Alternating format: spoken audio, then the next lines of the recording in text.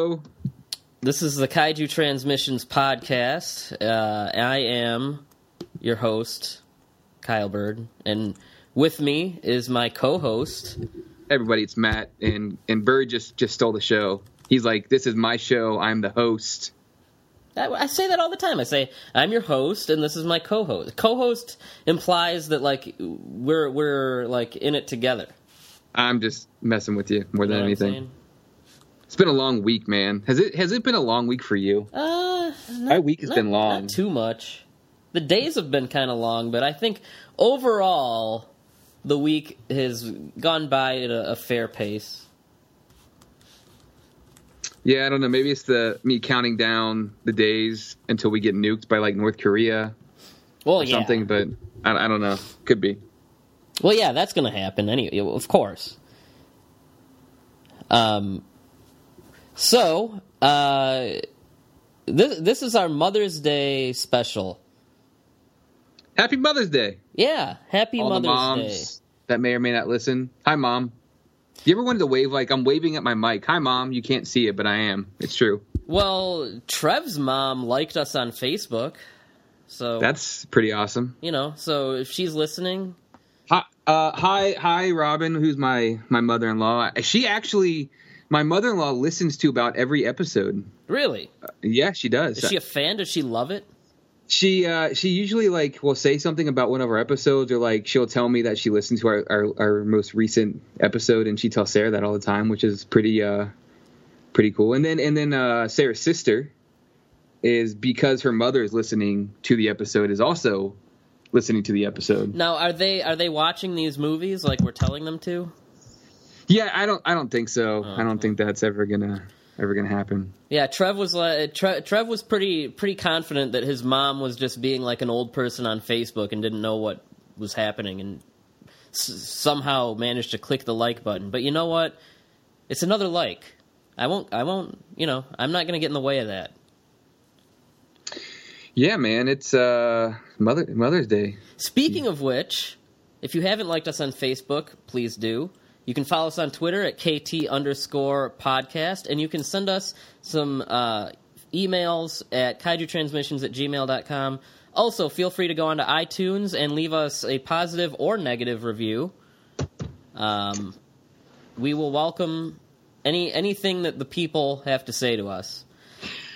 I love how I say something about Mother's Day, and you're just like, oh yeah, make sure you like us on Facebook, as if the whole reason we're doing this podcast is for mothers, and you're just like... Well, I had to purge that from my system. Now we can go on. We will be talking about several movies involving monster mothers and families. And before we talk about, mothers in these particular movies, there's a couple pieces of news that I think are worth about 2 minutes of our time per item, if that. The first... I want to mention that I am rather excited to hear that Jeff Goldblum has been cast to reprise his role as Ian Malcolm in Jurassic World 2. Yeah, I don't know how anybody could not be excited to see the Brundlefly get cast in Jurassic World 2. And by the way, I just rewatched The Fly. That movie is amazing. Yeah, that's one of my favorite movies ever. Yeah, mine too, actually. But no, I've been saying since the first Jurassic World, which I'm uneven on. I love it. Shut up. I love it. All right. Well, you know what? We're not going to get too bogged down in that talk. But I kept saying it would be amazing to get Jeff Goldblum back, because think about it. At this point, he came back for part 2, but then Sam Neill and Laura Dern came back for part 3. And then all this time goes by, and I think if there's anyone that can inject a little more life into it, it's Goldblum and Ian Malcolm. For sure. Yeah. So if you're not excited about that, there's probably something wrong with you. Even if you hated Jurassic World and aren't really looking forward to the second one, this has to kind of perk your ears up a little bit, right? It has to. I mean, maybe you're just not a fan of like the Dino Rider stuff that they're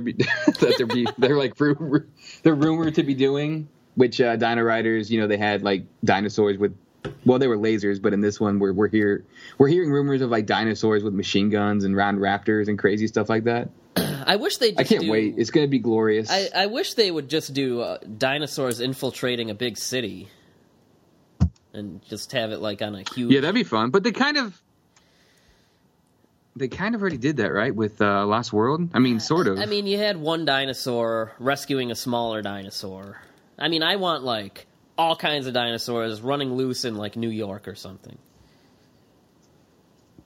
A plethora of make the most expensive epic dinosaur movie ever. Do it. Anyway, well, hopefully, and we forgot to mention they're bringing back practical effects. Apparently, I'll believe it when I see it. Did you hear this? They said that about the first one, and there's like 2 shots of practical in the first one. Well, I wanted to talk about the minor news of a project that probably won't happen, because. And I was saying, because nothing with King Kong can be simple, they're trying to get a TV show off the ground that would have a female lead, which is cool and different. But it's get ready to be confused again. So the O'Brien family, since they only retain the print rights, they've been trying for years to, make money off of the King Kong name, which is fine. It's the I'm sorry, I said O'Brien. I mean the Marion C. Cooper estate, because Cooper created King Kong. The Cooper estate has been trying to make money off of Kong for a long time, which has been difficult because they only have the print rights, because everything else was sold to Universal. So this show would be based on the novelization. Now, the novelization was public domain, so the Cooper estate took the novelization and rewrote it with new elements based on the prequel book that they put out. And then they own the rights to that, and since the show would be an adaptation of that, they can make it legally and without any problems. Are you following me? I am. No, you're not. I remember this whole discussion because of the awesomeness that was Kong 76. Yeah. So because it's an adaptation of a print source, they would be able to make money off of it. Now, anytime the Cooper estate tries to make a Kong thing, it doesn't work, and so we'll see what happens. But I don't know, a Kong show, I guess, with the proper budget, on a TV budget, I don't know how much you can do with King Kong. I'm not against the idea. The idea that it's female-led is kind of cool. I don't know. It's going to fall through. Oh, yeah. Like, I don't have much, I don't have much hope for it. I believe it. It's like Del Toro's films. I'll believe it when I see it in theaters. Yeah. That's... Now, we had a group discussion earlier with some of our friends about the new Ultraman series. Ultraman, I don't know if it's pronounced Geed or Geed. It's Geed. And you were suspiciously silent, Matt. Suspiciously silent. I mean, I haven't... Okay, first of all, I don't know that anybody... I think Eric is probably the biggest Ultraman fan? I don't know, Ultra fan, whatever. Of the people that have been on the show so far.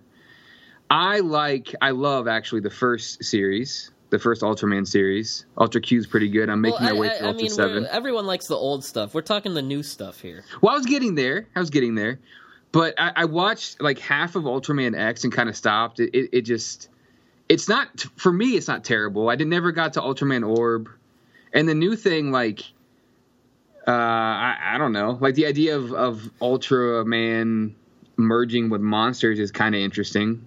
But it sounds like the whole gimmicky thing from Ultraman Orb where, like, they can merge with other Ultramen, and, like, that's kind of what the whole premise was. They could take the moves and the abilities from the other Ultras and basically make them their own, and...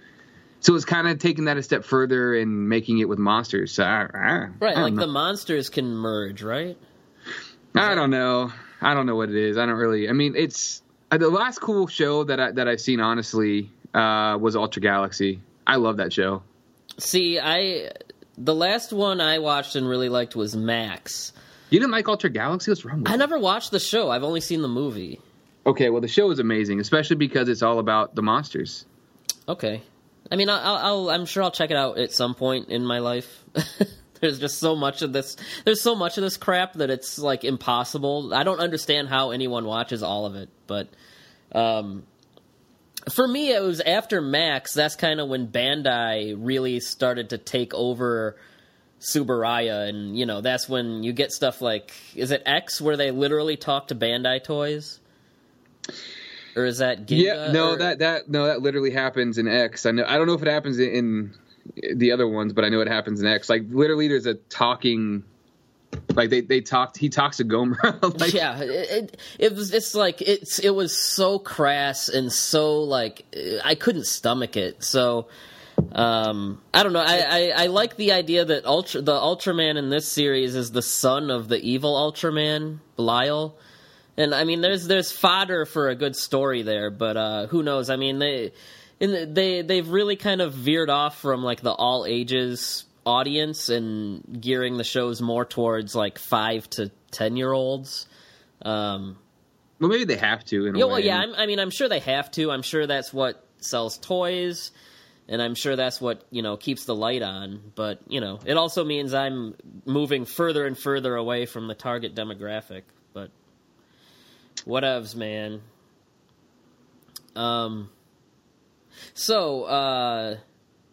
This is going to be on Mother's Day. Now, Matt, I don't know about you, but, okay, well, I don't really believe in astrology and stuff, but I am a Cancer.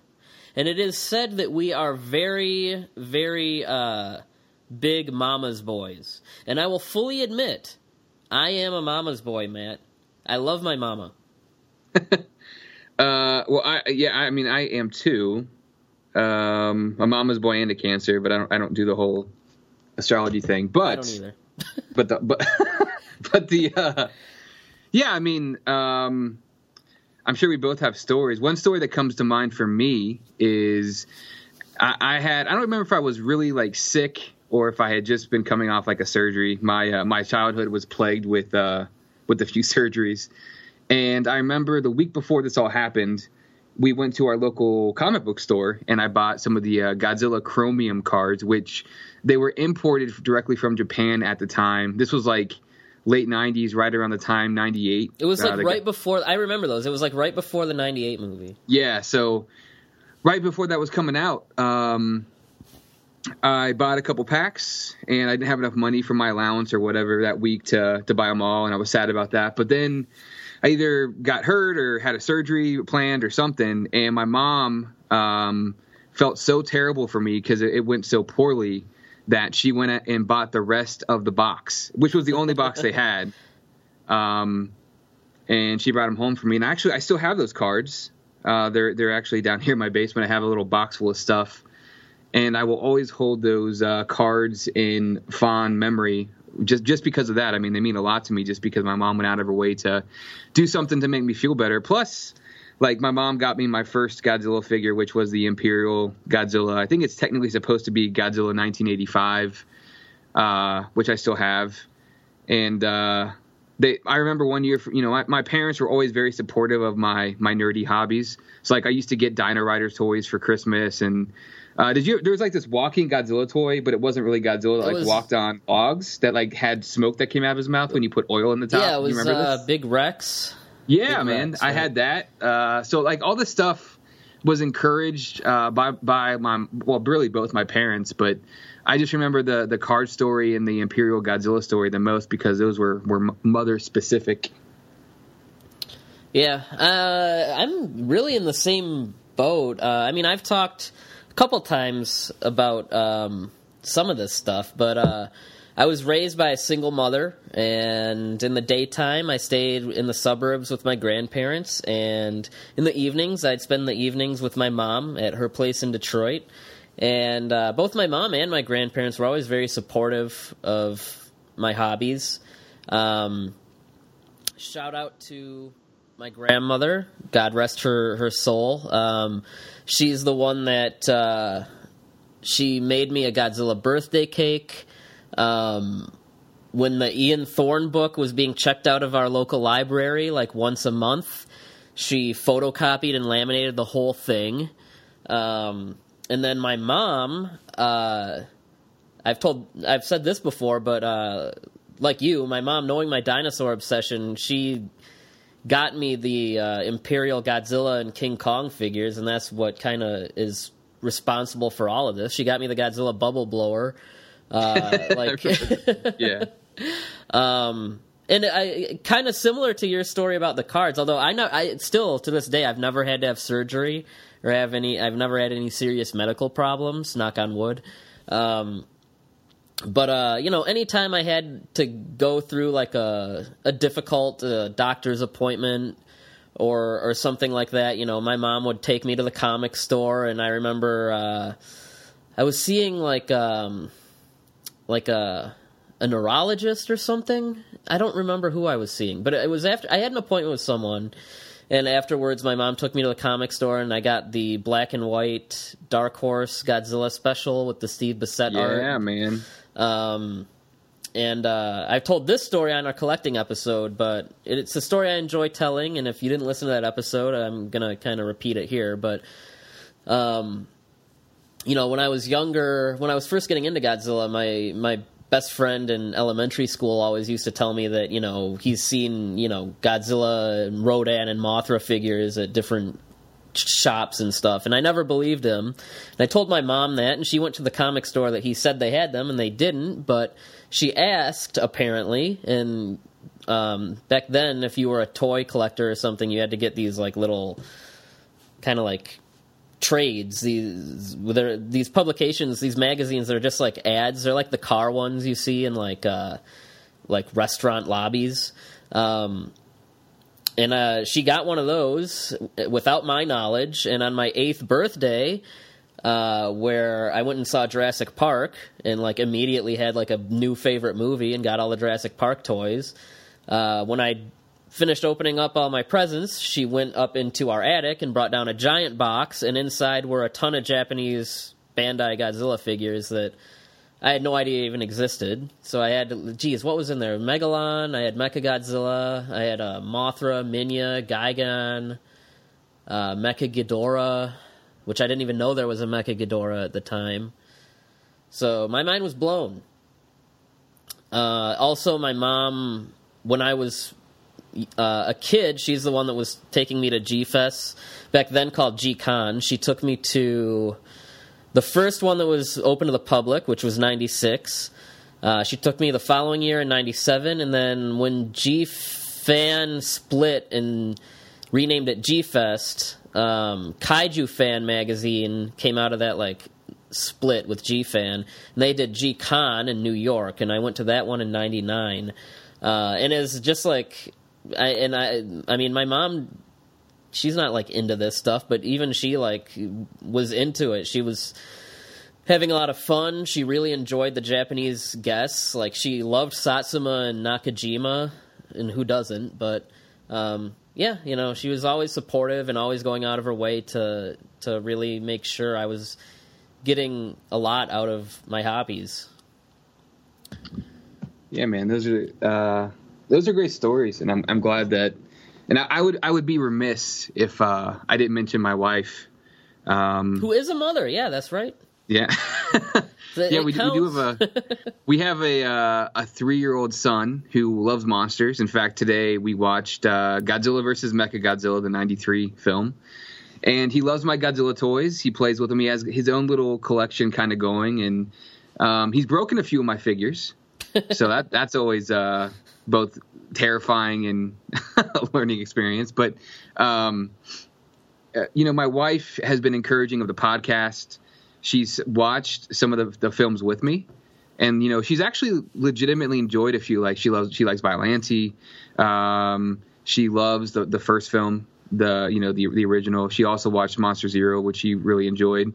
And then, like, we'll watch some other just kind of off the wall science fiction films, and she's a sucker for old movies, so like we can kind of sit back and just make fun of them a little bit ourselves and have a good time with it. But she's always been very encouraging of my hobbies, even though they're not for her, and she tolerates them probably more than anything else. She's very encouraging of it. Plus, she lets me share them with my son, which is really important to me. So, I can't thank her enough for that. So shout out to her.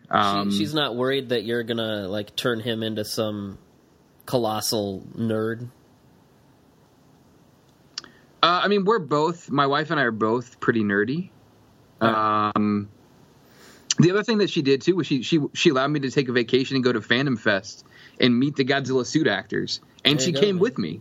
So I mean, yeah. Now, how did she like it? As just is just like a more of like your average Joe just going. Like how did she like it as someone who's not like super absorbed into that culture? It was fun for her, actually. Like, we had a lot of fun just taking pictures and seeing all the crazy cosplayers, and met some of the both NSYNC and Backstreet Boys, which was hilarious. Like, took some pictures with them on the elevator. They were like drunk out of their minds, and we were hearing all kinds of crazy stories. We were actually sitting at the hotel bar. We were just having like a drink with Eric, and they were sitting directly behind us, and just. They were just telling crazy stories about some of the stuff that was happening. Typically with other women, it was just funny stuff. But yeah, man, it was a blast to go with her to see all the cosplayers at Fandom Fest and meet the Godzilla suit actors and just kind of hang out with my wife and show her what my hobby's all about. Yeah. And she was a trooper. It's not something that she was always for, but yeah. Yeah, that's kind of how my girlfriend is and how she was at G-Fest last year. She's into it, like, but I can't like sit down and like marathon these with her. It's like she'll enjoy one here and there. I mean, she loves like Mothra. She really liked Monster Zero, the original movie. And she's also a mom, which is why I bring her up. It's oh yeah, I do want to say when the '98 movie came out, I saw it a few times actually. I saw it with my middle school best friend, and then my mom ended up seeing it with me, and I think she she would watch them every now and then, or like she'd come in the room. She knew what a Godzilla movie was. And I remember after we saw that, she was just like, "Did you like that?" She was like, she's like, "That didn't seem very Godzilla to me." And I was just like, "Mom, like, you have no idea." Because at that point, I'd been reading the G fans, and like, it was the beginning of the internet, so I was kind of like seeing the fan reaction. I was just like, "Mom, you have no idea the weight of the question you're asking." And when the 2014 movie came out, she actually asked me to bring it over, and she was like, "Yeah, let's watch a movie." And she was like, "Bring the new Godzilla. I'd like to see that." And we watched it, and the whole time she was just like, "See, this is more like what I thought the other one was going to be." She kept saying the last one, but I knew she actually meant the 98 one. And I was like, yeah, again, you kind of have your finger on the pulse here without knowing it. Yeah, I get that. So we have a few movies that we meticulously handpicked. Isn't that right, Matt? 2 of the 3 were handpicked. The third one was like, I don't know what happened. I just agreed to watch it, and it was a mistake. No, it was like a last-minute thing. I was just like, I've never seen this. Let's watch this. And I don't know why we thought that was an okay thing to do, but so we're talking about a few movies that are very monster family centric and with monster mothers. We're dumb, which, I mean, we know that, but like when we told our friend Trevor, who's been on this show a few times, when we were like, "Yeah, we're doing a Mother's Day thing," he was like, "Oh, you're doing Mothra's Day, right?" And we were like, "What?" And he's like, "Mothra, like, Mothra's Day. You're doing a Mothra episode, right?" And we were like, "No." And he was like, "What are you doing then?"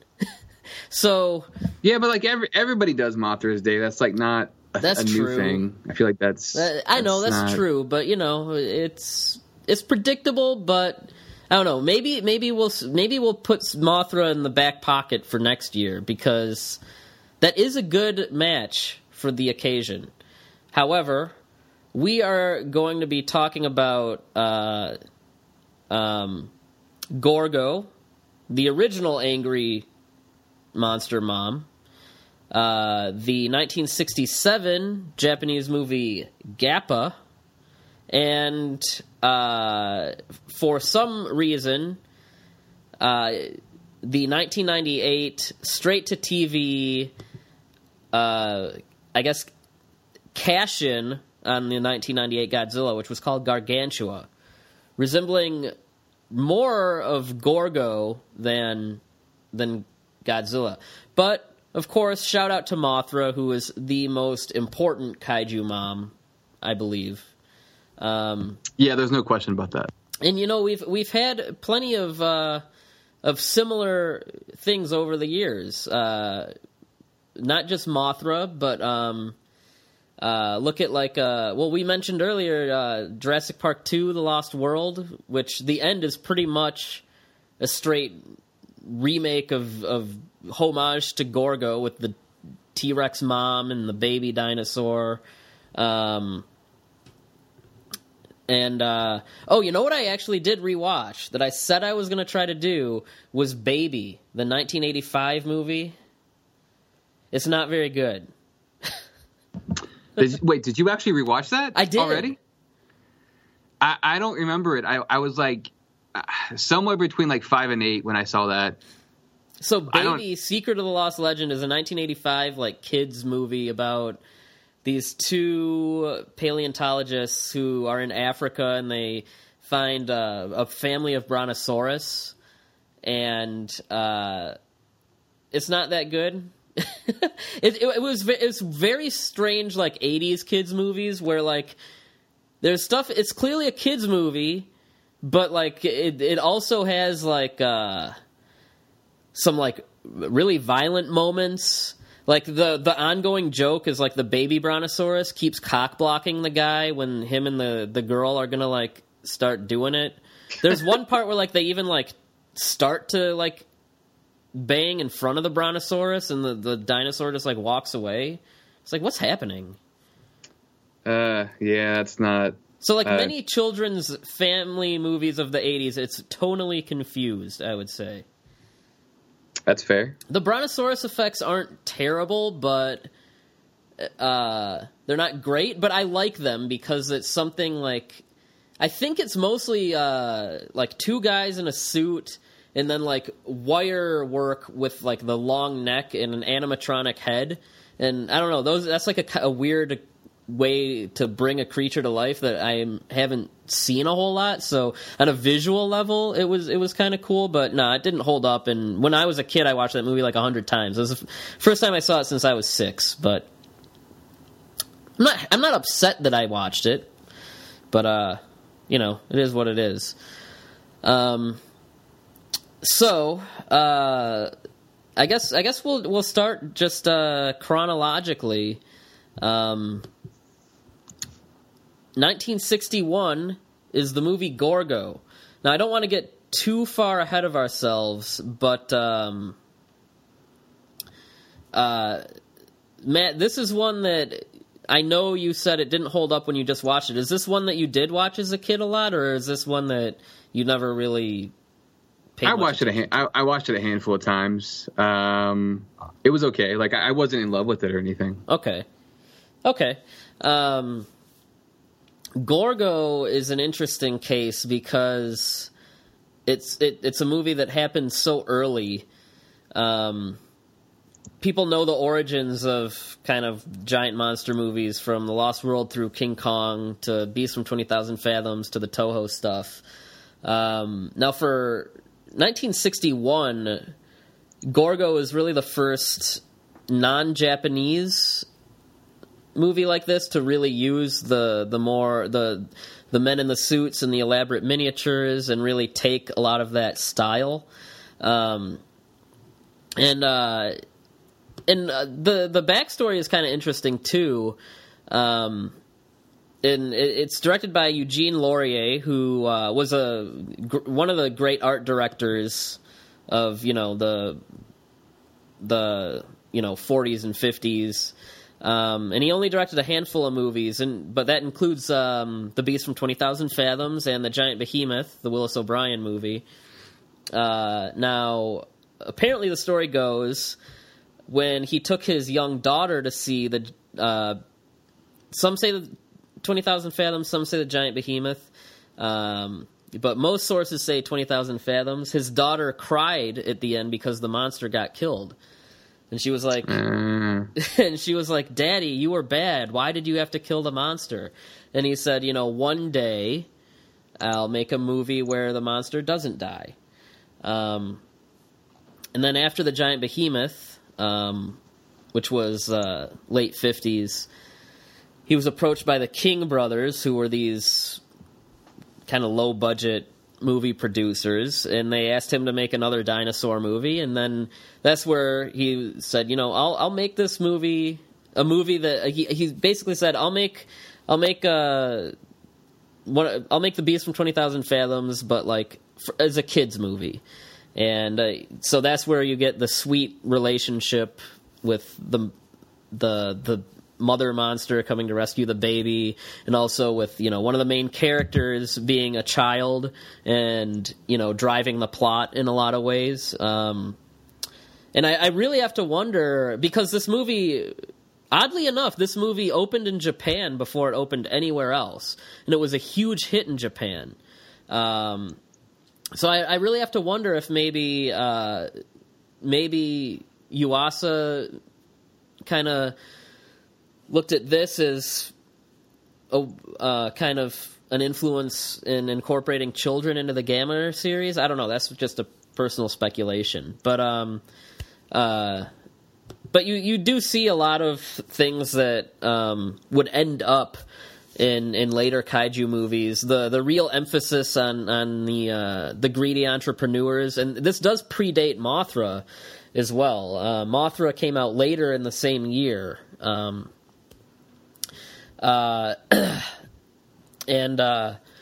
Excuse me, my sinuses are killing me today. So it really kind of put into place some of the tropes that we kind of still see to this day. And certain imagery from Gorgo has kind of just become iconic and part of the genre as a whole. I mean, even looking at something like Gamera the Brave, where, Gamera Toto, is tied up to that truck and driving through the city. That's a shot straight out of Gorgo. Yep. Literally out of Gorgo. We already talked about The Lost World, Jurassic Park, which, Spielberg would be the first to tell you, yes, that's a homage to Gorgo. And then you talked about Godzilla vs. Mechagodzilla 93, which is, again, Godzilla coming to rescue the baby, and just the shot of them walking into the ocean at the end is, again, lifted straight from Gorgo. So, leaving out opinions of the movie aside, it's a movie that really has its place and really did and continues to be a source of influence or something that informs other movies in this genre. The Japan connection doesn't just end at it opening in Japan before anywhere else or anything like that. It was originally actually going to be a co-production with the Japanese, but the Japanese side of the funding fell through. I'm shocked.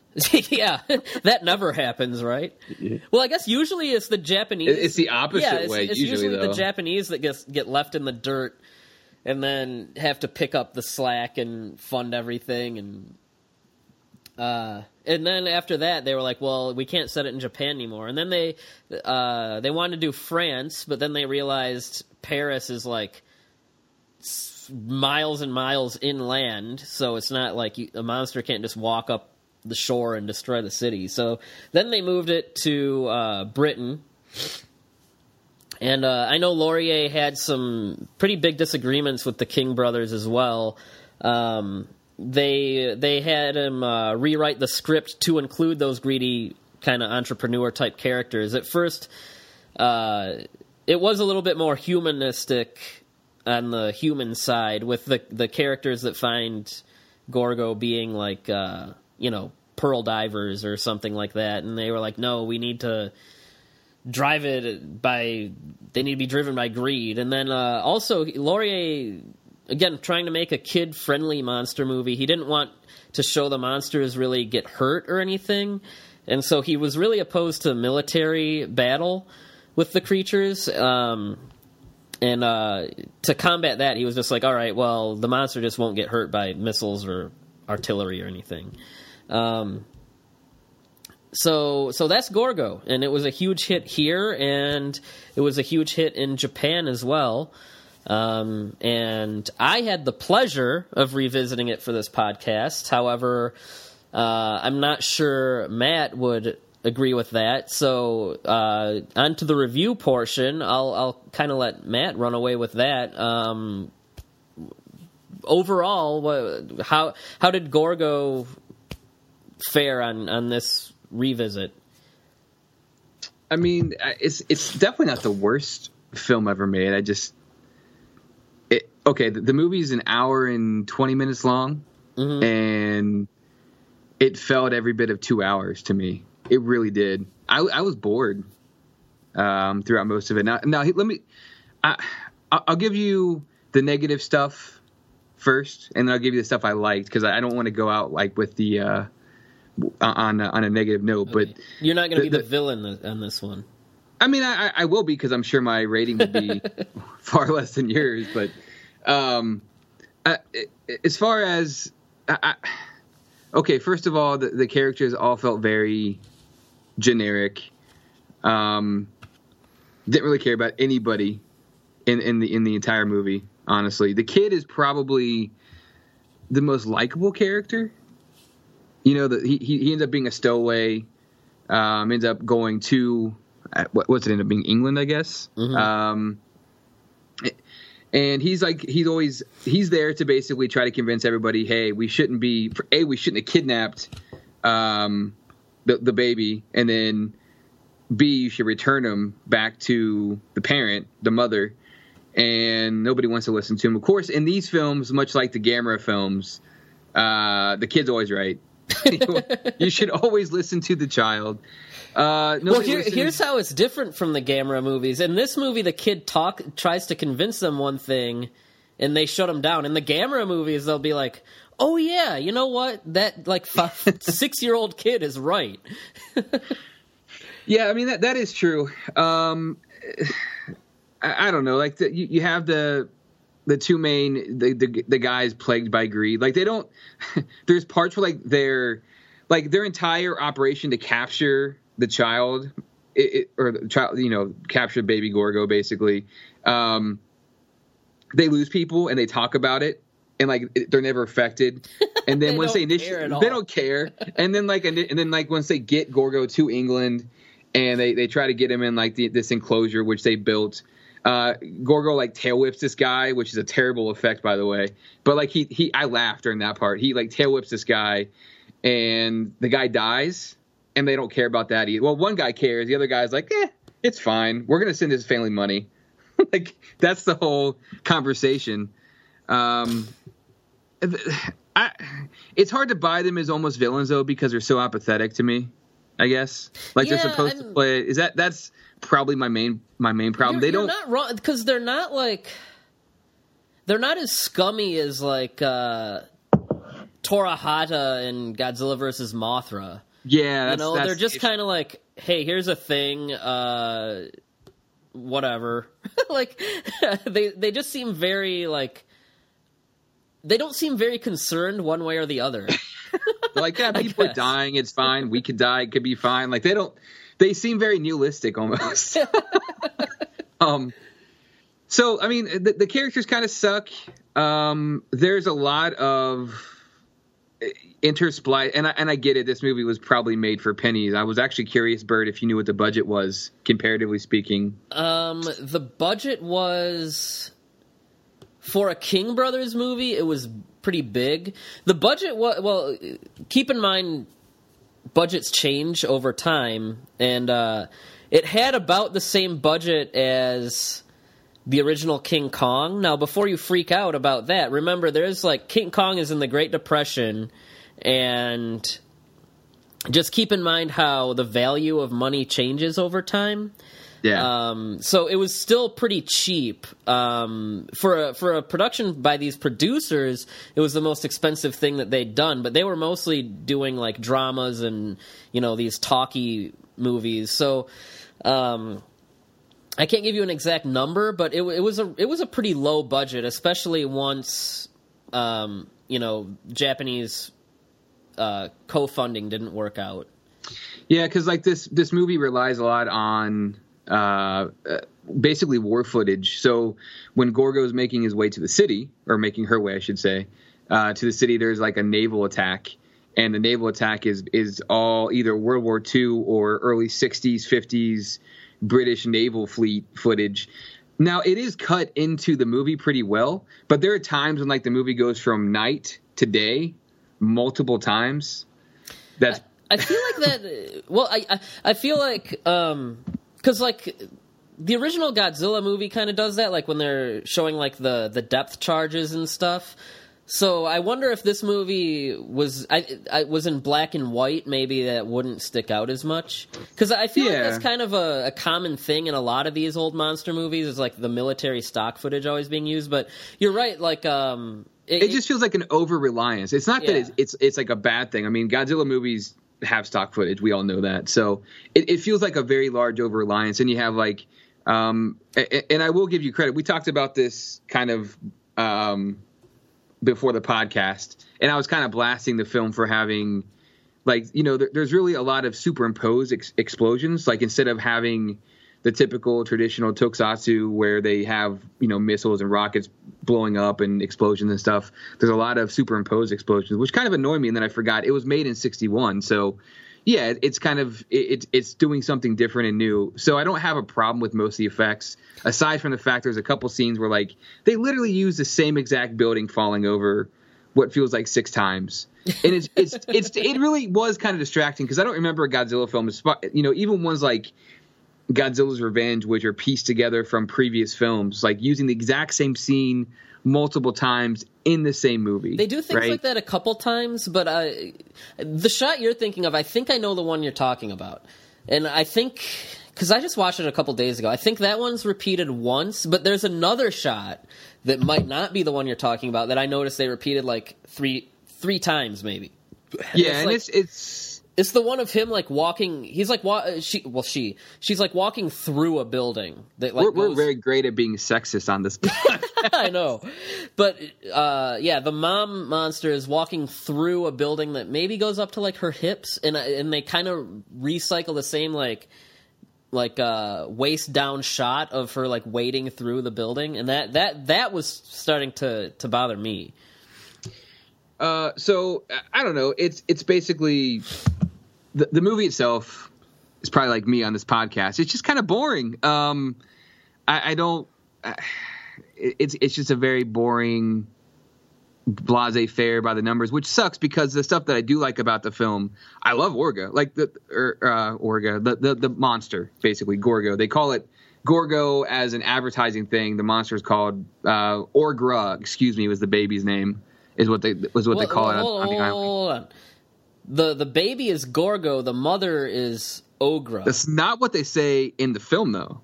Well, in the movie, they don't really assign a name to the mother. The kid assigns a name to the baby. That's what I was saying. Yeah. Well, the kid just says there's an ancient sea serpent named Ogra, and then they bring the baby to the city and call it Gorgo.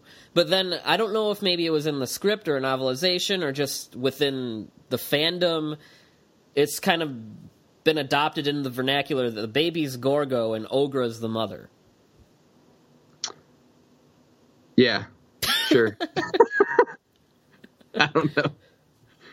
But either way, I like Gorgo better because Gorgo's like easier to say. Yeah, it's a less awkward name. But anyway, I am with you. Gorgo is honestly a great design.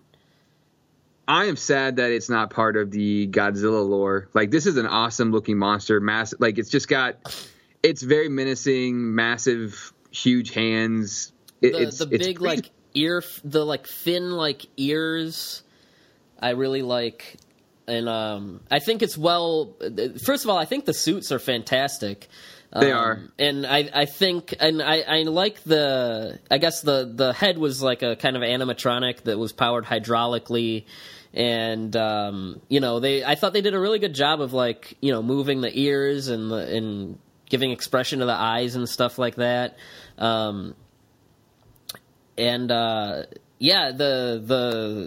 even like the giant like head prop that like comes out of the water like wiggles its ears and stuff. One thing I like about this movie is it was shot really well. So like the nighttime sequences and seeing the suit and the miniatures and the matte paintings all together, it just looks really awesome. It's nice it's good to look at. It's a visually good looking movie, I think. Yeah, there's some cool set pieces.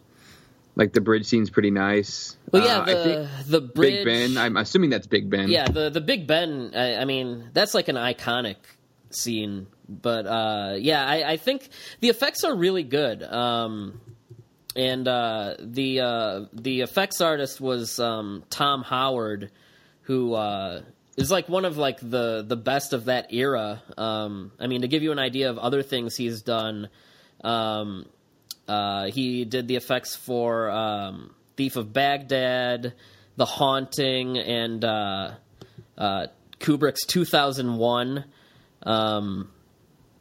So he's, he wasn't a slouch. Yeah, I was going to say the other thing I liked was kind of the meta humor when like Gorgo destroys the sign that says Gorgo on it. That was pretty clever. The Piccadilly Circus set is great too. Like that's true. Like it's the like Times Square looking kind of cityscape, and that's the scene you're talking about when she brings down the sign that says Gorgo. Man, we suck. I keep saying he. I know. It's because there's so few female monsters.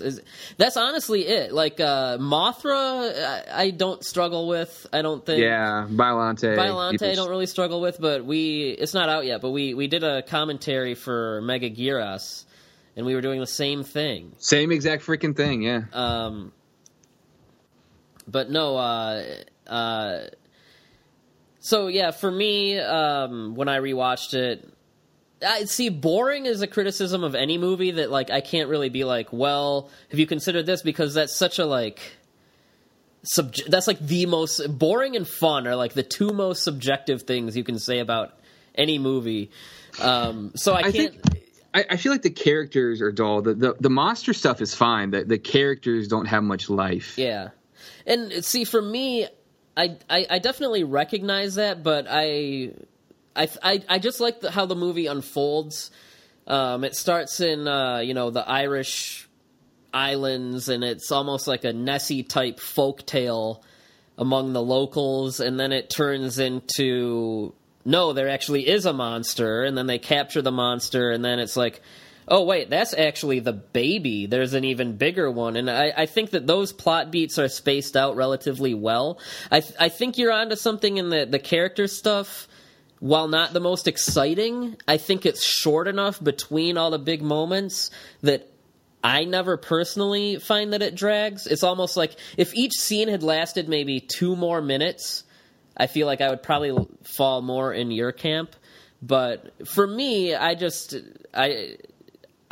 it was I thought the human scenes glued the monster stuff together enough that it never felt I was spending too much time on it. And so I was easily brought to another set piece, and I love all the big effect scenes in this movie. So I think that's where our mileage differs a little. The other thing I noticed, and it appears to me, maybe if you rewatch it again at some point, you'll look at this. It appears to me that they superimpose the same flames a lot, like the exact same formation of flames from the flamethrowers when they're like corralling the monsters, and also when Gorgo is walking through the initial like coming ashore essentially, and they like light the bay on fire or whatever.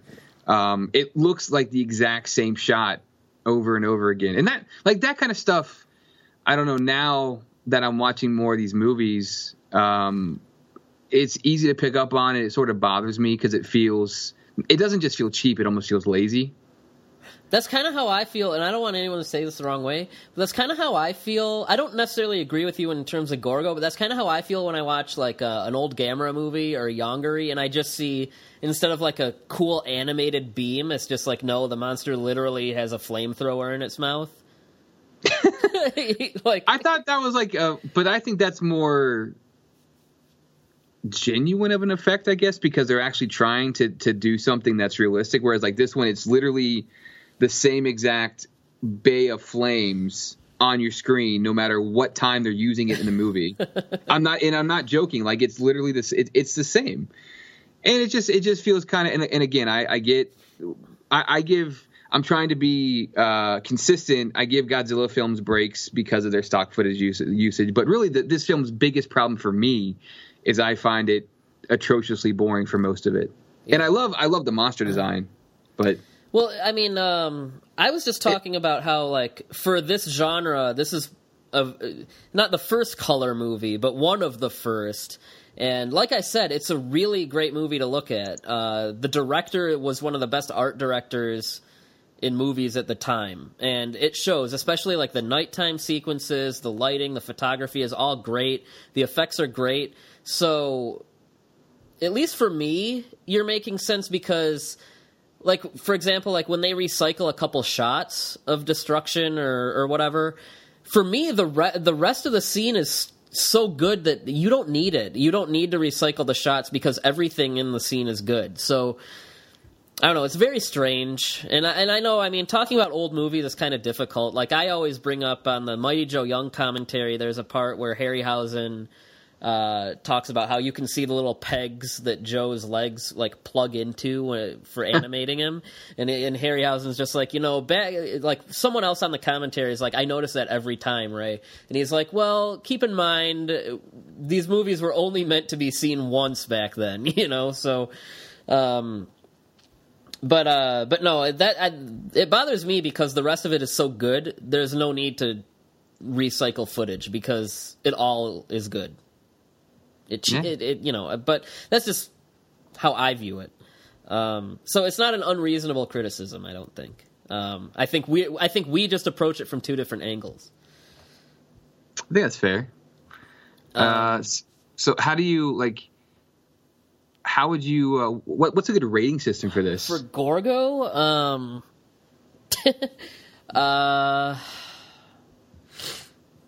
stolen baby. Orgas? I can't even say it. I can't even say it. How many stowaway kids wearing sweaters that look like burlap sacks?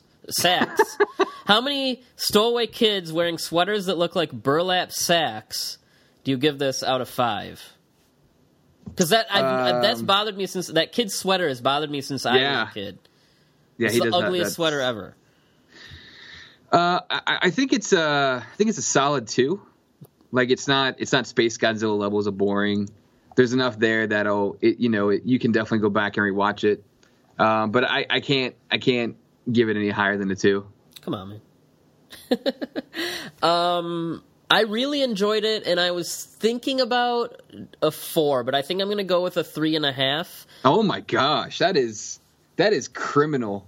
What? That is criminal. No, man, this movie's a classic. The people love it. Steven Spielberg loves it. John Carpenter loves it. John Landis loves it. And when those 3 men invite me to their home to watch Gorgo on... Never going to happen. I am not going to invite you and say I'm going to Steven Spielberg's house. And I'll tell him that you said that. I'll say, Steve, my co-host Matt does not deserve the luxury of watching Gorgo with you. And he'll say, you know what? you can tell that, Matt, to go to hell. That's a direct quote from future Steven Spielberg.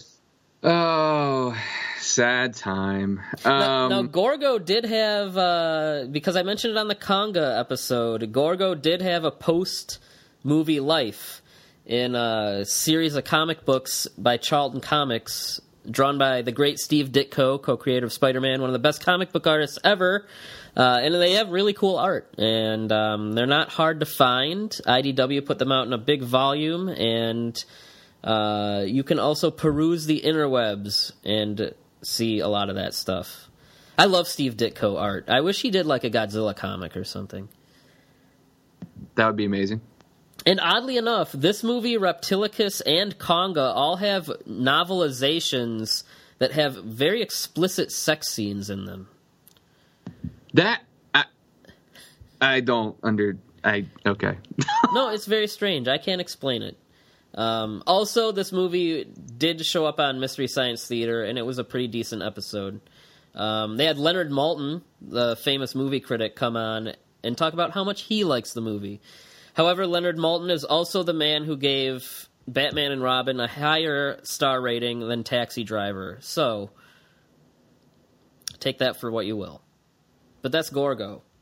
Now, the next two movies, Matt, I knew that there were other parental monsters involved.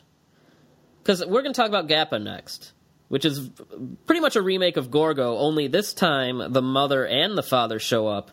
And I realized, Matt, that for a Mother's Day episode, only one of these is just focused on the relationship between the mother monster and the child monster. And then I started thinking, I knew going in that Gappa had a mother and a father monster, but I was like, why didn't that register? Because technically, shouldn't this be just as eligible for a Father's Day episode? And then I realized, Matt, I never had a father growing up.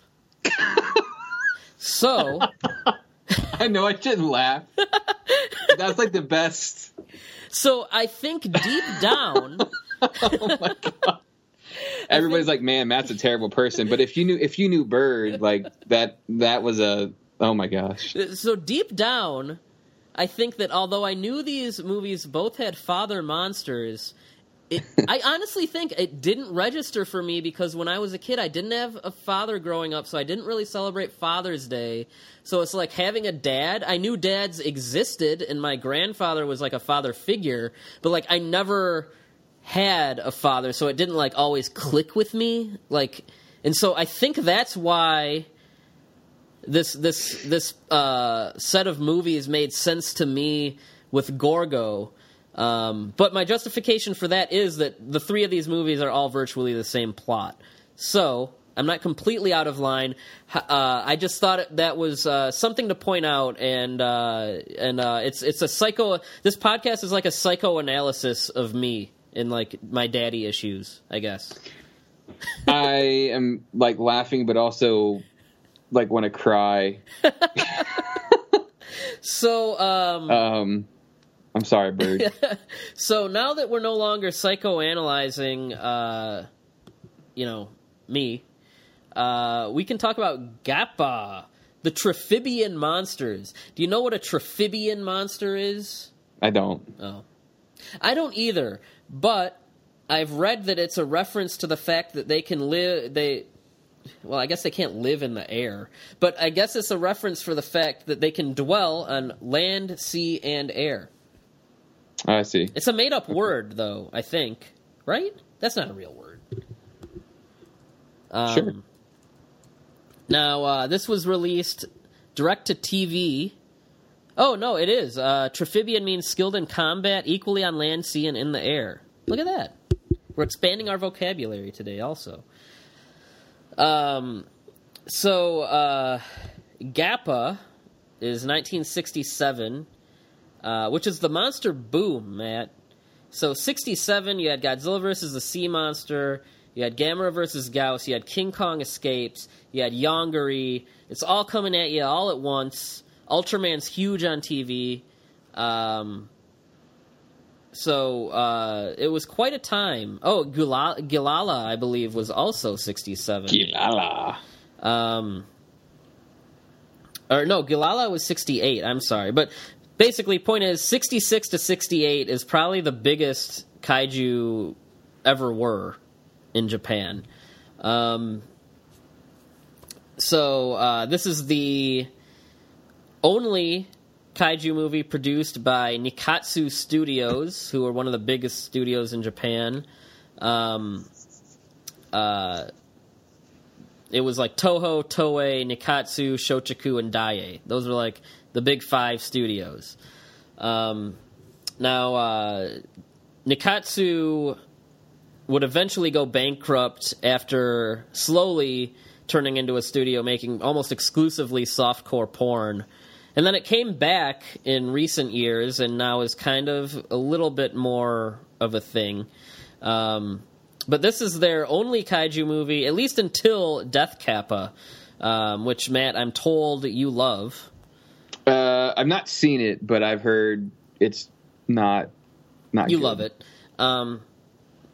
Now, this movie, if the genesis of this movie isn't cynical, I don't know what is. So, Nikkatsu were like in pretty serious financial trouble in '67, and they needed a movie that they could sell internationally. So, of course, monster movies. You need to make money. You make a monster movie or a horror movie of some kind. So they got into the kaiju game with Gappa just to secure government funding. So the government paid them quite a large sum of money to make this movie. Now, Nikkatsu, being in trouble, they owned a lot of real estate, like golf courses and hotels and stuff like that. They used the bulk of that money to pay off their debts, their real estate debts, and then whatever was left over from that, they used to make Gappa. And the screenwriters claim that they have never seen Gorgo. Matt, do you believe these gentlemen? No, not really. I don't... They had to have seen Gorgo, right? It's the same movie. So, with Gappa, we have this greedy magazine called Playmate Magazine, which is a science magazine, but it sounds a little more like a porn magazine. More like porn, yeah. It does not sound like a... Yeah. And for some reason, he wants to get into, like, the theme park business, and he sends some scientists and journalists to islands to collect animals and maybe even, like, natives. It sounds like whatever he wants to do is kind of racist. It was very racist. They're going to have the natives dance around. That's what he talks about doing in this movie. So of course they go, and you see they're very much like the Infant Island or Faroe Island natives, or the Skull Island natives. They're Japanese people, in horrible blackface. And they're like, Gappa angry. And everyone's like, what the hell are they talking about? And then they stumble upon an egg in a cave, not before running into a ridiculous-looking giant bird. Do you remember the giant bird? Yeah, out of nowhere, I do. So they're on this island, Obelisk Island it's called. And this egg hatches in a very, like, oddly unnerving scene where, like, the baby comes out and, like, it's twitching and it's covered in, like, goo. And I guess the baby Gappa is supposed to be cute, but he really looks kind of just deformed and weird and not too cute. And so they cage up the baby, and all the islanders say, Gappa angry, and then they're like, yeah, whatever, peace out. And then they bring it to Japan, where it's in like a weird like jail cell, wearing this really kind of strange headgear, like this weird helmet, where I guess they're monitoring the baby's brainwaves for some reason. I don't know why they need to monitor its brainwaves. And you know, we have another stowaway, by the way. Yes, we do. Yes, again. Of course, just like Gorgo, the native child, the kid on the island that has the islanders warning the people that visit, is stowing away. Well, he's not necessarily a stowaway because, like, there's an eruption when the mom and dad Gappas come out, and like, they make it sound like it just like killed everybody except for this kid who's rescued by an American submarine who we don't know that until later, but the first time they see it, you just see a submarine scope and like someone talking, like, look at that. And we never learn what we're looking at or who's talking to us. It's a very strange sequence. So they bring him back to Japan. I guess the American sub that rescued him is just like, hey, we found this kid here, and then they leave him there with the scientists, and so him and the Playmate magazine guy's daughter are both like kind of have a connection with the baby Gappa, just like the kid in Gorgo, and then from there the mom and dad Gappas come to Japan and tear shit up until they rescue their baby, just like Gorgo. And I'm sure we'll get into some of the finer details of Gappa in a moment. Also called, I might have mentioned this, but released by AAP as Monster from a Prehistoric Planet. Now, you will notice when you watch the movie that the prehistoric planet is Earth. I don't know why it's called that, is what I'm trying to say. Yeah. Now, Matt, had you seen Gappa before this? No, just parts. Okay.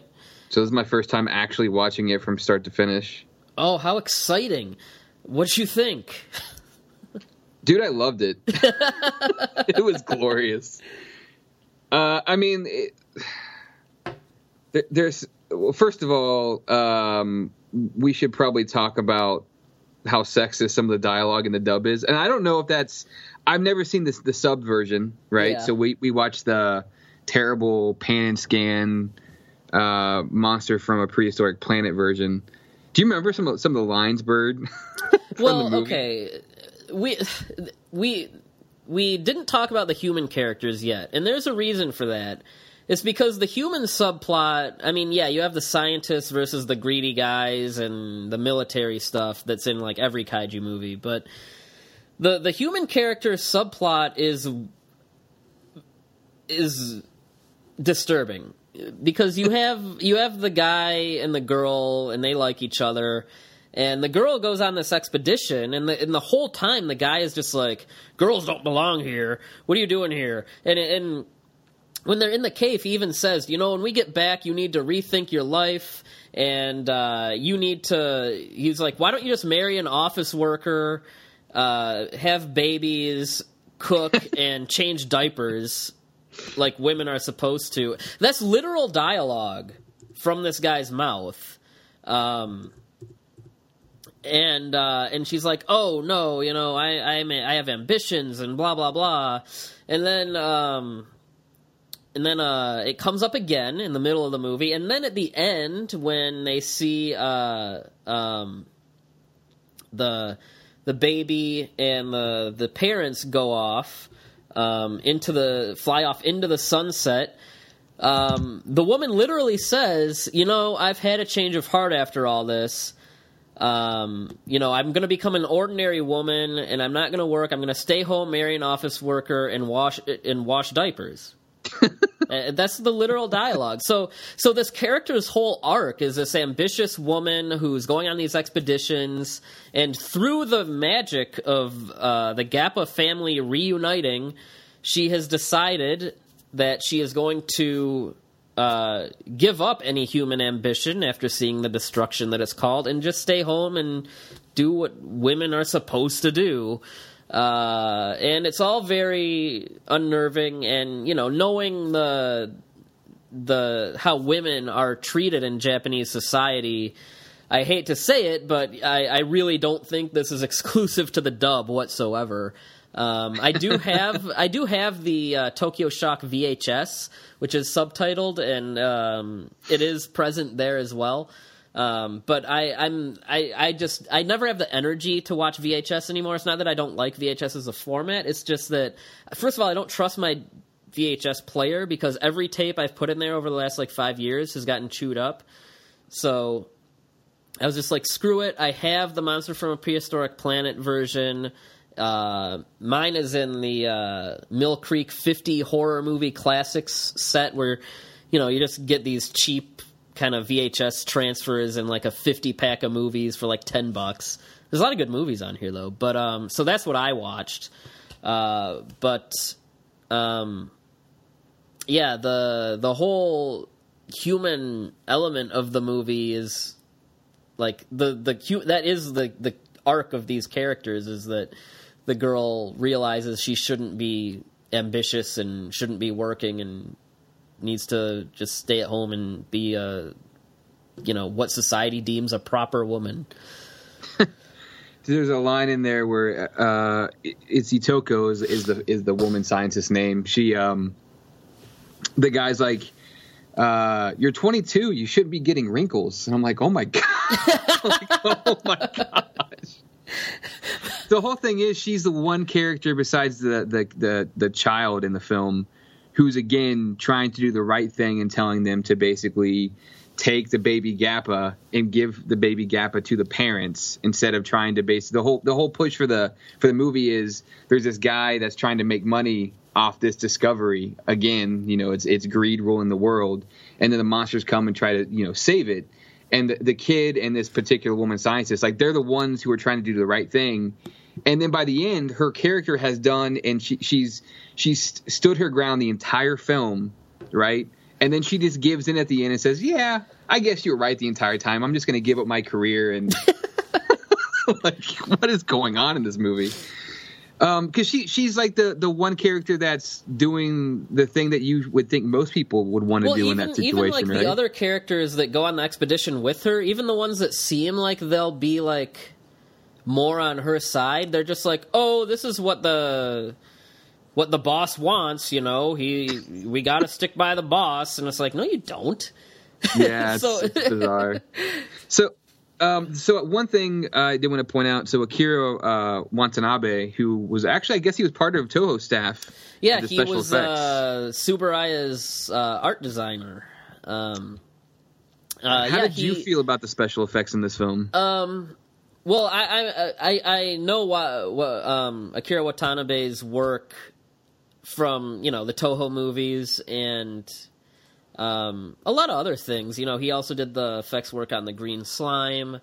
But I mean, as part of the Tsuburaya team, his work is wonderful.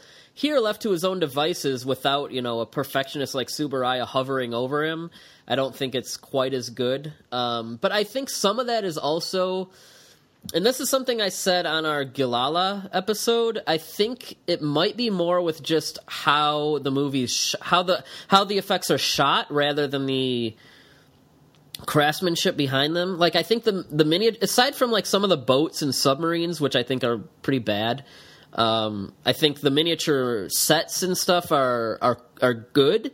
But I think that the movie, like some of Daie's stuff, I think the movie was shot by people who didn't quite have the experience or the know-how and how to shoot those scenes.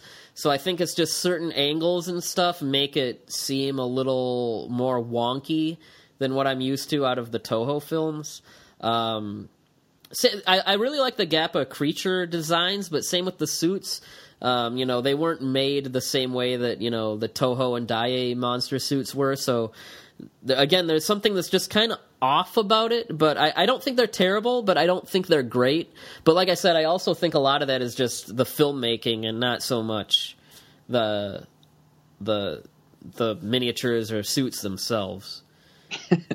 So, did you love when they would, run and, fly off?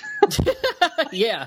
So the monsters randomly, when they fly, they don't really flap their wings. They just like their legs kick up and the wires like pull them off the ground. But honestly, I thought the effect, I mean, for what it was, it worked pretty well. I dug the special effects. I thought they were, for the most part, well executed. For a movie that's got a very minuscule budget. I thought it was also kind of weird though that that Gappa had basically Godzilla's death beam, literally. Yeah. Doesn't quite match the monster. I feel like. Yeah, it's weird that these monsters even have a beam weapon. It's only used a couple times, and it never really. I think it is just Nikkatsu wants to kind of cash in on the imagery that people know at this point. From Godzilla and Gamera both having breath weapons. There's some pretty cool, pretty nicely staged destruction sequences. They get attacked by the military a couple times. They take out some planes. There's a really weird sequence where like they're at the bottom of a lake, and they use some sort of device to push them up from the water. And like as they're coming up, the military's attacking them, and then like the Gappas almost drown. that was a bizarre thing. And then there's like a tidal wave that they create. That like takes out the military, all the rocket launchers right there, and kind of saves them.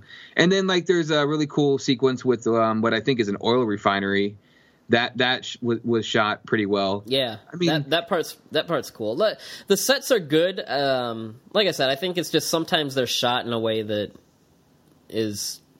makes it look more like a model than what we're used to. If I have any criticism of the destruction scenes, I don't really like that the two monsters, they just kind of walk through things. They don't do too much, and they're always standing right next to each other. Like they're always they're attached at the hip practically.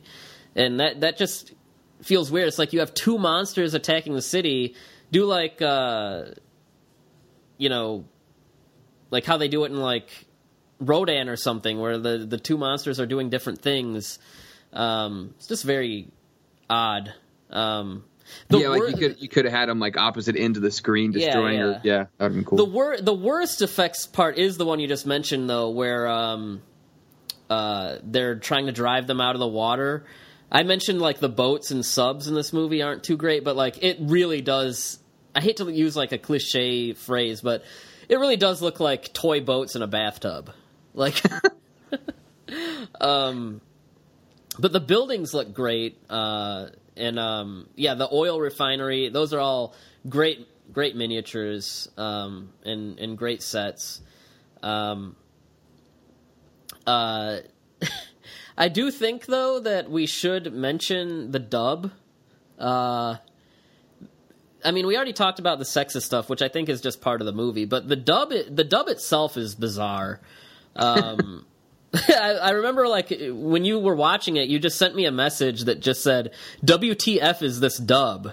And, like, that's, like, the perfect way to describe it. Like, and I bring that up because I want to talk about my favorite part, might even be my favorite part of the movie, but there's a part where, the bad guy, the guy that is the president of Playmate magazine, is, like, sitting around, and they're on their way back with the baby Gappa, and he's like, What do they have? Do you think they even have anything? Like, he's talking to his assistant, and he's like,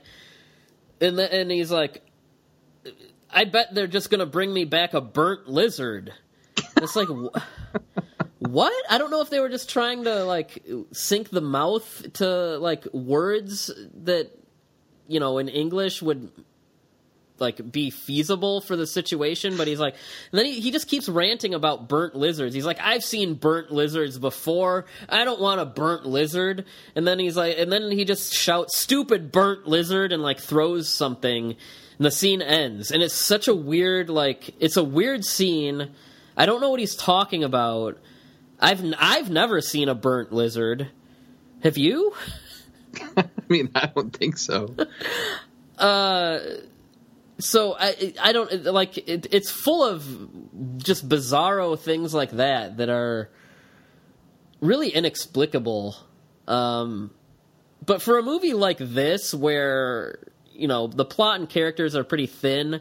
This is one of the cases where like a silly dub like that will kind of enhance the enjoyment of the movie, at least for me. Yeah, I totally agree with that. Which is why I think I like it so much. Because like if I were watching this and the lines were word for word in the original version, what they are in the dub, and it was said with like a straight face, I don't think I would enjoy this movie at all. But because it's like the dub being so stupid, all the rampant like racism and sexism kind of comes off as comedy to me, and so it makes everything that much more silly. And then when you combine that with actually what I think are enjoyable effects and some monster designs that I think are pretty cool, then like for me it's honestly, it was a lot of fun. Like it was a very fun movie. Yeah. Yeah, some of that translated dialogue is just plain weird. Yeah, I mean the dub is bizarre, which is again, it's one of those things where if you like these movies, sometimes the dub is part of the charm or not, depending on maybe your taste. I thought I was dying laughing at all the sexism in the movie. Not because I think sexism is funny, but like it's just in this context, I thought it was like bizarre. It is. It's weird. Like, it's so bizarre. And then you have like they're trying to convince the Islanders to come back to Japan. They're like, well, we can bring you back with the monster with the baby Gappa. You'll be safe with. They're trying to get him to dance, and they're trying to convince them to come back with baby Gappa and tell them that Japan is safe for them. Basically, trying to get them to dance at the theme park. Did you catch that? Yeah, it's like, oh my gosh. No, it's truly strange. This is an odd movie. Yeah, this is a weird movie, and the director, Haruyasu Noguchi, insisted that this movie is a parody of giant monster movies. And I don't see that at all. Nothing in this movie felt like I was supposed to laugh at it. And nothing about it seemed to like be like meta like a parody would. I don't know if he's just trying to make up for the fact that he made a stupid movie or what, but... if it is a parody, it's a terrible. It's a terrible. It's a really bad parody. It fails very badly at it. Yeah, it's a terrible parody. But it's a movie that has its charm. I don't know if I would revisit it much, but this is the first time I'd seen it probably in maybe 10, 15 years, and is a little oddity to revisit maybe like every 6 to 10 years. It's a fun little distraction, I guess. So how many burnt lizards? It's got to be burnt lizards. Yeah. Okay. The second that part came on, I was like, I know the rating scale for this movie. It's burnt lizards. How many burnt lizards would I give? Well, I always say the rating for a bad movie, but one that is very enjoyable still. The appropriate rating is a 2.5, and I'm going to go with that. And it's not a disrespectful 2.5; it's a respectful 2.5. Okay, yeah, I'm gonna go 3. My level of enjoyment for this film is much more than it should have been, and I admit that. But I had such a fun time, like laughing out loud during most of the film that it's a solid 3. I would watch this again. Like, I plan on getting a better copy of this movie because the one that I have is it's terrible. Yeah, unfortunately, the Tokyo Shock DVD is out of print, but there's some gray market releases that are available, and I'm sure you might be able to find that DVD used cheap sometimes. But these kaiju movies tend to get jacked up in price once they go out of print. But no, it is a fun movie, and this movie and Gilala get kind of talked about together a lot, I think, because they were the only kaiju movies made by the two other major studios. And as a kid, I always seemed to remember preferring Gilala, but having rewatched both of those within the last few months, I actually much prefer this. Gappa, man. Gappa all the way. Yeah. I like both of those movies, but this was much more enjoyable for me, and it didn't drag. I didn't feel it drag the way that I did with Gilala. There should be I should take a moment to dispel some common myths about Gappa. The most bizarre one that I found was there was a rumor that the English dub originally had a line saying the monsters are attacking Tokyo. Fortunately, they are attacking the Negro section of town, which was then altered to attacking the poor section of town. Not much better, honestly. But luckily, I learned that is not true, and the dialogue is they're attacking the Nikko region. Oh, there you go. Yeah, that makes more sense. So thank God. I mean, if the sexism and mild racism presented in the movie wasn't already offensive, that would have taken it way over the top. One thing that I see very often said is that in the 90s there was talk of a Gappa versus Gilala movie, and I still see that. I just got a book, great book, but it does say, yeah, this almost happened, but like trying to look into that situation a little more when we recorded a Gulala episode, which hasn't come out as of this recording, but I found no real evidence of that aside from like a blurb in G-Fan, and then Keith Aiken said on a forum that that was just like a fan rumor that was never actually something that was going to happen. And I haven't talked to him in a while, but I know Keith and I trust his resources. That would be an interesting movie, Gappa versus Gilala. I would watch it with much anticipation and joy. But yeah, I believe that it probably wasn't a thing that was going to happen. And lastly, another commonly mistranslated or misreported fact, a lot of people say that Gappa was actually the original design for what became Ultraman, which I actually believed up until, I was just trying to learn a little bit more about Gappa to give us stuff to talk about. What had happened was Ultraman was going to be a series called Bemlar, and Bemlar would be a big bird-like alien thing with wings, and he would be the hero. And the design does look a lot like Gappa, but apparently the rumor that it was sold from Tsuburaya to Nikkatsu, the design anyway, apparently it just isn't true, and I'm sure someone just noticed the similarity in the design. So that concludes the myth-busting segment of our Gappa review. But no, it's a fun movie, and I really think it's worth checking out. It's probably not something you'll watch a lot, or if ever again, but it's worth watching at least once. And yeah, the dub is just wacky. So moving on to a movie that was not part of the agenda until several days ago. I can't really talk much about why we decided to do this, because I don't think we really know. But I've been kind of trying to go back and fill some blind spots in my kaiju and giant monster movie watching.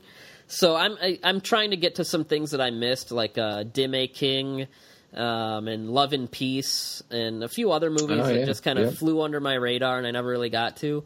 And so just kind of looking at movies that had come out and just I didn't really pay attention to. Back in really up until the late 90s, which is when this movie was made, TV networks did made-for-TV movies, which they still do, but back then they were like a big deal. Like your Saturday evening movie is gonna come out, and it's usually something similar to something that's happening in theaters, or sometimes it'll be like a mini-series.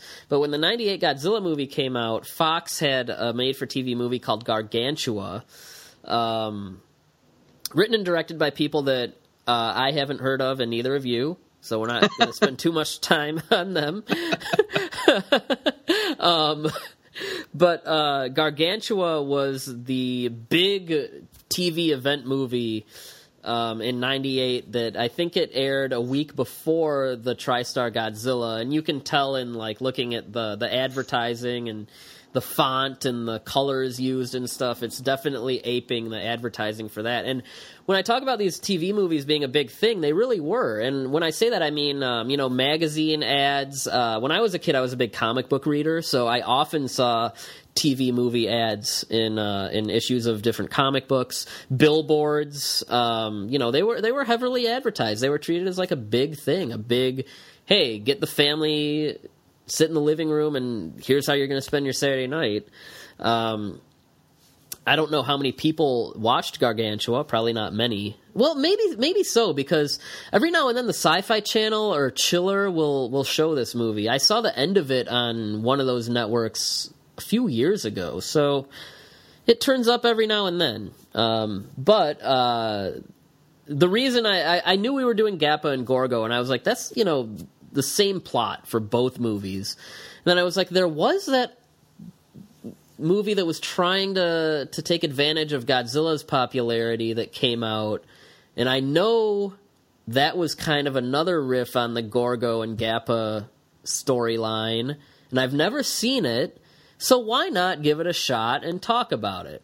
And it's probably a good thing that we're talking about it last, because I don't know how much we have to say about it, and the two big movies, the two popular movies we have out of the way, so now we can just kind of bullshit about Gargantua. I have a list of dialogue from the film. That's great, because I didn't jot any down, and I don't remember too much of it, but I remember when I was watching it, I was like, this dialogue is amazing. I hope we get to talk about it. Starring Adam Baldwin, he's one of those, I'm doing air quotes, that guy actors who, when you see him, you're like, oh, it's that guy, and he's just in a bunch of shit. A lot of TV work, a lot of bit parts in movies like Predator 2 and Full Metal Jacket. You would know him if you saw him. And then also starring, and this was probably he's terrible in this movie, but this is probably the biggest delight I had, is a very young Emil Hirsch, who is just, in my opinion, killing it as an actor right now.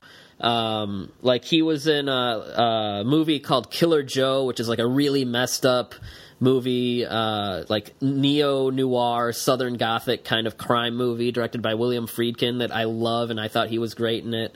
Last year he was in The Autopsy of Jane Doe, which was a really interesting horror movie, and him and Brian Cox play a father and son, and they both kill it in that movie. Apparently he abused a woman at a hotel, and dragged her by her hair, whatever, we're not going to talk about that. So Emil Hirsch is a good actor. I think a lot of people that remember the movie would probably remember him as he played Speed Racer in the Speed Racer film. But no, he went on to become a very good actor. So this is, I think, one of, if not his first role.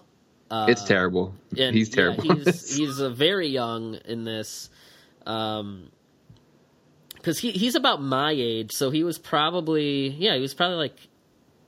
13-ish 13-ish when this came out, and there's no hint of the great Emil Hirsch that you would be used to. Oh, Into the Wild. I don't know how I didn't mention that. Have you seen Into the Wild, Matt? No, I've heard it's awesome. Yeah, that's about the guy that just gives up on society and lives in the wild, but he's played by Emil Hirsch, and I think that's the first movie he showed up on my radar in. But anytime he's cast in something, I'm like, okay, he'll be good, but not in this. So this is pretty much the same story. Adam Baldwin's a marine biologist, and his son is Emil Hirsch, and they go to this island, this Polynesian island, Malu. Yeah, which is a very strange place. I don't know how much of that was registering with you, Matt, but apparently the president is a guy that just owns a bar. Yeah, I thought that was bizarre. It's a very weird. And I don't know, I guess they're just studying activity and marine life, doing whatever marine biologists are to do. And the kid stumbles upon a baby lizard creature, I guess a gargantua. They don't call them gargantuas, and they're not giant Frankenstein monsters. But I guess the baby gargantua creature.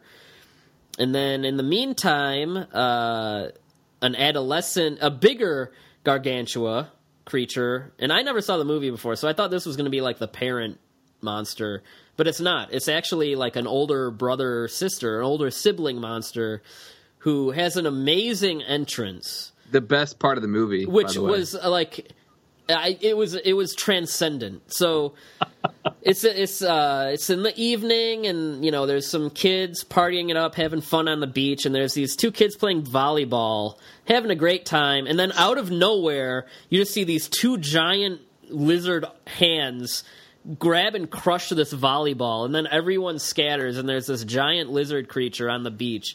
And I just thought it was amazing that nobody saw this creature, and it just seemed to have teleported in front of this beach ball. And it's just, when that happened, I just said, you know what, this movie hasn't been good, and it's probably not going to get better, but that alone makes me happy that I'm watching it. I laughed hysterically when I saw it. And the rest of the movie is pretty bad, but that scene that moment put me in such a good mood that I didn't care. I was just like, you know what, movie? I will follow you wherever you decide to take me, whether it's up or down from here.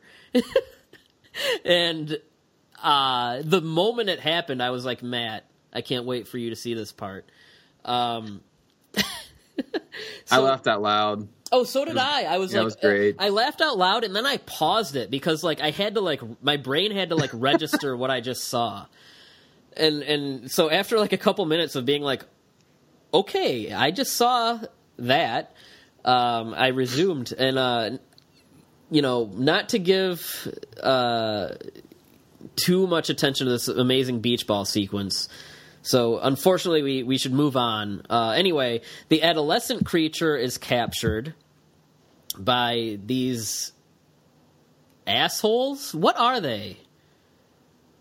Yeah, I don't... All I remember is they said, oh, we could get a lot of money for this thing. They're trying... So, there's like this band of idiots who are kind of like... led by this guy that's he's basically from New Zealand, which is there's like this throwaway piece of dialogue about him being from New Zealand and not belonging there, which is hilarious because the guy's saying it's black, and I'm like, oh, okay, this is like the reverse racism thing, and it's setting him up to almost be like a good guy sort of, and then he becomes like the villain. It was bizarre. But yeah, there's this guy from New Zealand, and he's trying to take the baby gargantua, and he's trying to convince the islanders to like charge money for people to come see him. And when that doesn't work, and the older one shows up, well, he's like, well, we're just going to go after that one instead. And so they hunt him down. They shoot him with like a tranquilizer dart. I don't know what the hell was that. I don't know. They wound the adolescent though, who ends up like beached in this like crevasse. Or like cavern. I don't what was it exactly? So rock formation or something. Yeah, I don't know where they were. But yeah, they're trying to basically just make money by capturing it and like I guess setting up a Gorgo thing. Yeah. So they're probably gonna sell it to like the Playmate magazine guy. Yeah, exactly. And so then the mother shows up and attacks the village, and then the mother ends up getting killed, and then the dad starts going apeshit, and then we get to the finale where same finale as other movies. They reunite the damn monster and the kid, and that's Gargantua. Yeah. So clearly, neither of us really liked this movie, but there were moments that made it enjoyable, like the beach ball moment and the dialogue, which I'll let you get to in a minute. But I said this a few times. I think the biggest surprise for me is I know it's a TV movie. I know it doesn't have the 1998. I know it had probably like a 16th of the budget of Godzilla, but like. I was honestly stunned at how bad the effects were. And the CG, I figured the CG would be bad, but the practical effects, I thought the creature effects in both Gorgo and Gappa, which were 30 plus years before this, I thought were honestly better. Like they were just so stiff and so rubbery and lifeless. Yeah. Like it was like they were just playing with big dolls almost. The baby, the smallest Gargantua prop was the best, which is sad. Yeah, I thought it's the only one that like seems to move. Yeah, and it has like a weird like Pokemon kind of thing, kind of like the baby Iris in Gamera 3 does, but it's still a very stiff kind of like. I don't know, man. I don't know that I've seen practical creature effects from this era that were that bad. Like, and I've watched like the Carnosaur movies. Like, I've seen I've seen all kinds of bullshit B movies, and these were exceptionally bad. And the fact that Gorgo and Gappa put it to shame is like embarrassing for poor Gargantua, but. I thought they tried to frame some of the shots like they had some overhead shots and stuff like from above the props. So they tried to do interesting things. Oh, one thing we forgot to point out, when the mother dies, like the dad comes and like takes the body away. It's like, what's going on with that? I thought that was weird. Yeah, it comes and drags the body away. Like pretty unceremoniously too. Like, I was like, what's going on here? Yeah, special effects were pretty terrible. I don't think there's any argument about that. The CGI from this era, like late 90s CG, when like CG was just kind of coming into its infancy, and especially for low budget CG, it's always bad. Yeah. I don't. As far as the dialogue goes, well, first, did you notice when the kid? So there's a scene in the movie when the kid like finds for some reason half open pocket knife in the ocean. Yeah, he picks it up by the blade and cuts himself. And he has to get a tetanus shot, right? And so that comes in, they introduce us into the hot nurse trope, right? But did you see how big the needle was that she was giving him the tetanus shot with? Like, it was the size of his arm. Yeah, I don't think they, like, knew, like... Like, is she trying to kill him? It was massive. My favorite line in the entire movie is when like well, first Emil Hirsch's character, we learn that his mother is dead, and like there's this one sequence in the movie where he's walking on the beach, he sees a mother playing with her child, and he just like this sad music suddenly comes on out of nowhere, and he like just like looks at the ground, and then later on he's like, my mother's dead, and he's just screaming. Yeah, well, like I said, that's the thing, like. Because the mother monster dies, and then it becomes like the dad getting reunited. And when I was watching that, I was thinking like, well, I mean, I hadn't seen it, so I didn't know that was going to happen. I just knew it was another. I just remember when it came out, everyone was like, "Oh, this is a terrible Mother's Day movie. What is wrong with you?" Hold on, I'm gonna justify that in a minute. But I was like, "Oh, I know it's just I heard it was just a ripoff of Gorgo, so that's why we added it in." But like. But given how much they talk about how this kid's like messed up because he doesn't have a mom, I was like, okay, this is like actually driving the character, and it's like being used for the justification as to why this kid is so like dumb. and then you know they kind of insinuate like, you know, that he's protective of the baby creature because. If anything happens to him, he'll grow up without, you know, a parent, like how he's growing up without a mom.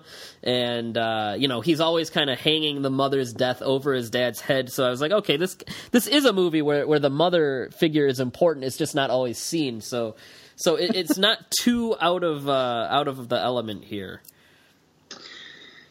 Well, the worst line in the movie, by the way, is, somebody's like, they say when man has power over nature is usually the big loser. I'm like, that's never how that goes. I remember that part, and people never say that.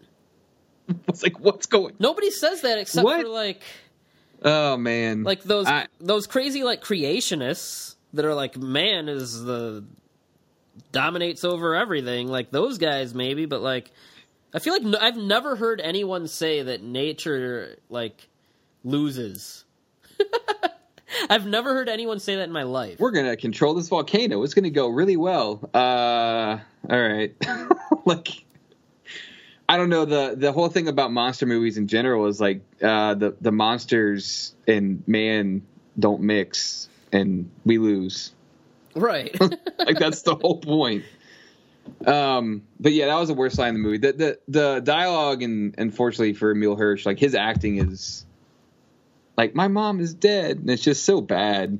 Do you have any other lines for me, or is that the that one? was pretty much it. Like, there's just no other really good ones except for like my favorite is I can't remember it word for word. I didn't jot it down, like, so, but I'll try my best. But like, when he starts bonding with the monster, he's eating a box of cheese balls, and, like, you know, he's trying to get the monster to eat, so he feeds it, and so the monster, like most people, including myself, forms a liking of cheese balls.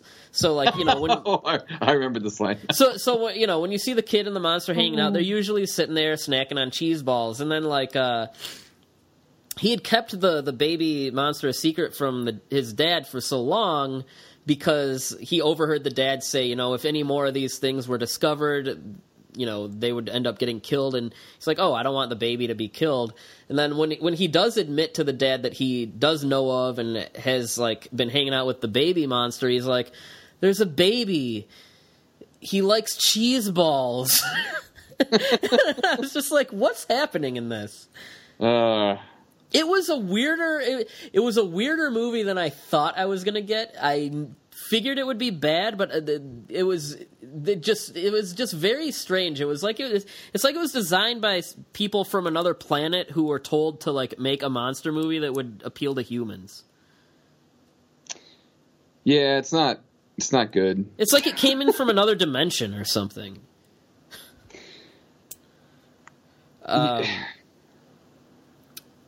But yeah, this movie, I remember when it was, like, gonna be aired, and I remember the commercials. There was a novelization at some point, which, like, I was looking at reviews of this, and there's actually people out there that are, like, comparing the movie to the novelization, and they're like, well, the novelization is quite a bit better, you know, you should read the book. It's like, ain't no one gonna read this. There were toys made as well, so, like, I first found that out. I think, yeah, Club Tokyo has, like, the toys on there. Like, if you look at, I forgot there are the toys, yeah. Yeah, if you look at, like, the Kaiju toys, and, like, you can look it up by, like, character. If you look up, like, Gargantua, it'll bring up the toys on Club Tokyo. But yeah, and then, like, looking back, this is one of if not the last, like, actual, like, really hyped event TV movies that I remember, and it kind of made me feel nostalgic for that, because, like, growing up, it was always just part of, like, something you were around, whether you saw the ads on TV or in comic books. It was like there was always, like, a big TV movie on, and now it's like, no. So it almost made me kind of miss that environment, even though, you know, this movie in particular isn't very good, but yeah, man, that's Gargantua. Yeah. So how many dead mothers you gonna rate this film? I would give it. Well, you know what? I'm gonna change it to popped beach balls. And okay. Yeah. I would give it. Dead Mothers is a good one, though. I would give it. Normally, I would say a 1, but the beach ball sequence took me by such crazy, delightful surprise that I'm gonna go with a 1.5. Just for that beach ball part, I loved so much. It's getting an extra half. That's how great it was. Oh man, I will never watch it again. I will make that clear. Yeah, like, I have a hard time. Unless that beach ball clip is on YouTube. In that case, I'll watch that clip, like, at least once a week. Yeah, forgive me for the dead mother comment, all the mothers listening, especially oh yeah, that's a terrible rating for this. No, I didn't think that through. I'm gonna also go with the beach balls and try to save face. Forgive me. So let's do. I always kind of like, I think of my lowest rated films on here, and like Shin Godzilla was a 0.5. So this is worse than Shin Godzilla. Yeah, definitely. So I'm gonna go a 0.25, which is my lowest rating ever, I think. Is that lower than like Ape and the Mighty Gorgo though? Dude, I like Ape and the Mighty Gorgo more than this. I think they're on par with each other. We'll put it that way. Okay. All right. It's a bad. I would never watch this again. Like I would have to be. It would have to be in the company of friends, and we're all just like I would watch it. I would watch it if I was having like a shitty movie night with my friends and stuff. Like I would easily watch it again in that environment. But it's not something like that I'm ever going to go back to. And even Gappa, I said it's not a movie I'm going to go back to often, but I will watch it again throughout my life. And I'm sure I'll enjoy it. But yeah. I have no desire to see this movie again unless someone's like, "Hey, what's a crappy monster movie we can kind of just throw on in the background and laugh at?" But yeah, it's actually a 1, but that beach ball part was transcendent for me, so that's why I'm giving it a 1 now. Yeah, upon further reflection, I think I'm going to go 0.75 because of that scene alone. It's great. Dude, it really is. It's great. I never thought I would see a giant monster reveal where the monster catches a beach ball and crushes it and pops it. And we're not doing it any justice explaining it. Like, you have to experience this sequence. It came out of nowhere. Like, I was like, it just came at a moment where the rest of the movie was so formulaic and so derivative of Gorgo and all these other movies, and it was just like, I've seen this 100 times, done better. I don't need to see it again. And then like right as those thoughts were going through my mind, where like I was like, I'm starting to get bored. Then that happened, and I was like, whoa, okay, I'm back. I'm back in. That is correct, and it was such like a tonal shift too, from like everything was very straight faced and serious to. It's just bizarre. Yeah, it's another weird movie, man. And for me, part of the fun of doing this podcast is going and looking at these like forgotten, obscure movies that are just forgotten and lost in the vast, space of time, and being like, whoa. What is that? So I don't know. I'm not mad that I watched it, but I'll easily never feel like watching it again. So yeah, that's our kaiju moms, and we gave a lot of shout out to not only our own mothers, but also. The other monster movie moms out there, Mothra, the T-Rex in the Lost World, there's a lot of them out there, and I'm sure there'll be more. Godzilla, even though he's not a mom, but he definitely has cribbed from the Gorgo formula. So yeah, anything else you got to say about mothers? Or any of these movies, or monster moms in particular? Moms are awesome. We love you. We wouldn't be here without you. It's true. And my wife is awesome, and she puts up with all this crap. So, and she's also mother. So yeah. In fact, I should mention, like, when I get the podcast, she's always the one putting Landon to bed, and making sure that he doesn't come down here and, start saying hi on the podcast, which he would be sure to do because that's what kids do. So she is contributing to our productiveness. Oh, you know what other line? Before we head out, I got to circle back to Gappa because we forgot another great line in the dub. Is when like the native chief or whatever walks up to the explorers and he just goes, "Are you Japan people?" Oh, yes, that was great. I forgot about that. And they keep saying Japan people from, like, that point on. I'm like, what is going on in this movie? Japan people. So no, that dub's wild. So yeah, that's all we got, I guess. Happy racist and sexist Mother's Day, everyone. Yeah, enjoy it. Give your mom lots of hugs. Whatever you do, whether you take her out to dinner or get her a present, but appreciate your mamas. And look up the Mr. T Mother song on YouTube, and maybe show it to your mom as well. Well, I don't know about that, but it's awesome. Anyway, I guess we can head out now. You ready to head out of here? Yeah, man. Until next time. All right. Later, everybody.